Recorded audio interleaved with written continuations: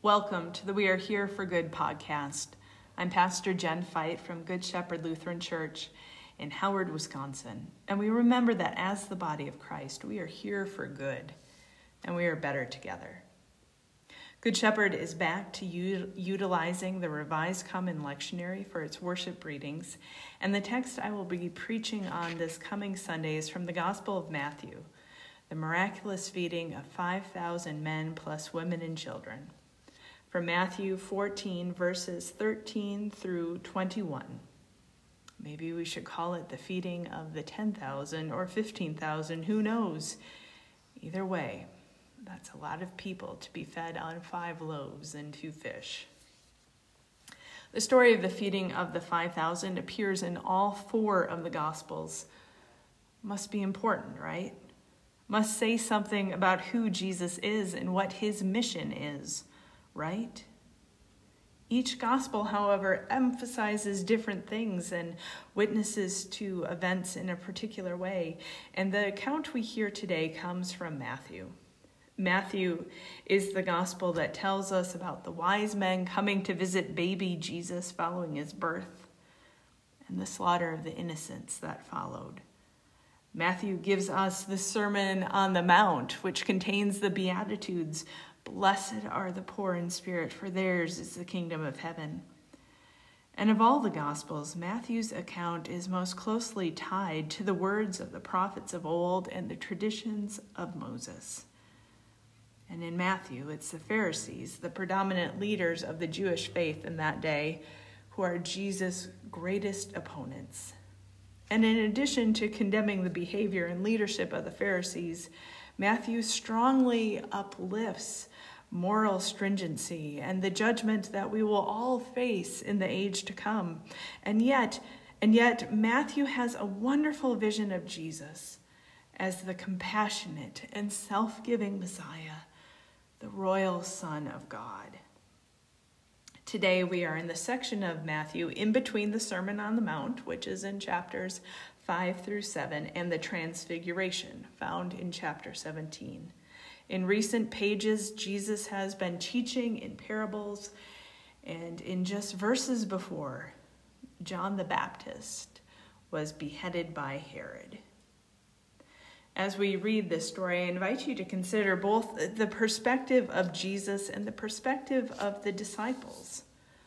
What motivates their behaviors, what they do and what they say, and how do you see Jesus teaching the disciples in this story? How does Jesus challenge them to rethink what it means to be his followers? And how does Jesus challenge us? We hear from Matthew chapter 14, verses 13 through 21, and I'll be reading from the New Revised Standard Version of the Bible. Now when Jesus heard this, the death of John the Baptist, he withdrew from there in a boat to a deserted place by himself. But when the crowds heard it, they followed him on foot from the towns. When Jesus went ashore, he saw a great crowd, and he had compassion for them and cured their sick. When it was evening, the disciples came to him and said, "This is a deserted place, and the hour is now late. Send the crowds away so that they may go into villages and buy food for themselves." Jesus said to the disciples, "They need not go away. You give them something to eat." They replied, "We have nothing here but 5 loaves and 2 fish. And Jesus said, "Bring them here to me." Then he ordered the crowds to sit down on the grass. Taking the 5 loaves and the 2 fish, he looked up to heaven and blessed and broke the loaves and gave them to the disciples, and the disciples gave them to the crowds. And all ate and were filled. And they took up what was left over of the broken pieces, 12 baskets full. And those who ate were about 5,000 men, besides women and children. Jesus has just heard that John the Baptist is dead. Understandably, this is a big blow to Jesus. John was Jesus' relative, and John baptized Jesus in the River Jordan. John was the forerunner, the prophet who was sent to prepare the way for Jesus. And now he is dead. Herod the Great's kingdom was divided among his 3 sons shortly after Jesus' birth, and Herod Antipas is the ruler referred to here. Herod the Great, Herod Antipas' father, was the one who ordered the killing of all the children in and around Bethlehem under the age of 2, back when Jesus was a little one. Herod Antipas is much like his father, brutal and cruel, and also fearful and easily manipulated. Herod has John the Baptist beheaded mostly because he doesn't want to look wishy-washy in front of his court. It's with the weight of this news that Jesus withdraws to a deserted place by himself. In Matthew, when Jesus is weary, he goes off by himself to pray. But Jesus never gets left alone for long. As soon as Jesus seeks some alone time, the people come looking for him. The behavior of the crowd reminds me of little kids, toddlers, who immediately come looking for their mom or dad the second their mom or dad goes to the bathroom. They just can't get away, not even for 5 minutes. And when Jesus sees the crowds, Jesus has compassion for them and cured the sick. Compassion. The Greek verb is splanchnizomai, and it refers to a gut-wrenching, intestine-twisting, visceral emotion of care. Luther Seminary's professor Rolf Jacobson writes of this word, "In the Gospels, it is never simply an emotion. It is a deep emotion that moves Jesus or another to saving action. It moves the so-called Good Samaritan to save the beaten man. It moves Jesus to heal one man and to raise a woman's dead son. It moves a waiting father to have mercy on his prodigal son, and so on.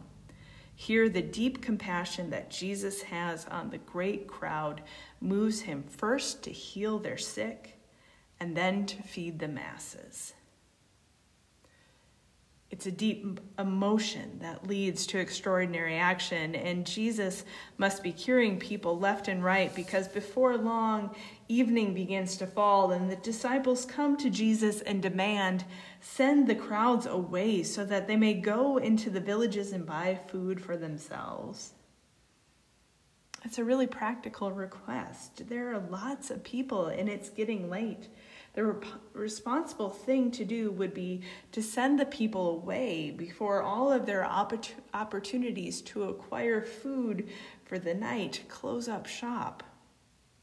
But Jesus says they need not go away. You give them something to eat. Jesus calls the disciples to act with compassion.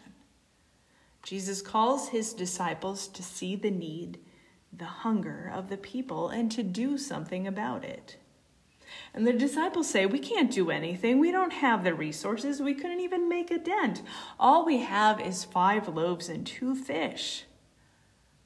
Scarcity. Scarcity rears its ugly head. We don't have enough, Jesus. Let them fend for themselves. We just can't." And then Jesus has the disciples bring the fish to them, and Jesus orders the crowd to sit down on the grass in groups, and looking up to heaven, Jesus blesses and breaks the loaves and then hands them to the disciples for distribution. The scarcity of the disciples becomes abundance. All ate and were filled, and they took what was left over of the broken pieces, 12 baskets full. The leftovers is more than they started with, and the people ate their fill. I wonder how often the people in this crowd got to eat their fill. I wonder how often they were really full. I know how often I am full and overly full, but to have all that you care to eat without worrying if your kids or if your spouse had enough too, wow, What a gift for Jesus and his disciples to give. And 5,000 men plus women and children were fed. The day filled with people being healed and people being fed. It all started with compassion, with Jesus feeling so strongly that he had to do something, that he had to act. And Jesus models this behavior to the first disciples and to you and me. We are called to feel, and we are called to feed. And God will take what we got, even if it's next to nothing, and God will do something. As you continue to reflect on this reading from the Gospel of Matthew, I invite you to think about where you see scarcity and where you see abundance. How do you act in times of scarcity? And how do you behave differently when you are working out of a mindset of abundance? As we hold these questions in our hearts, let us pray. Bread of heaven, you look at us with great compassion. You see our needs and you provide for us abundantly. But so often we only see scarcity. We fear that we will not have enough and that we are not enough. When we forget who you have called us to be, take what little we have and do great things. Turn next to nothing into more than enough. In Jesus' name we pray. Amen. Blessings, my brothers and sisters in Christ.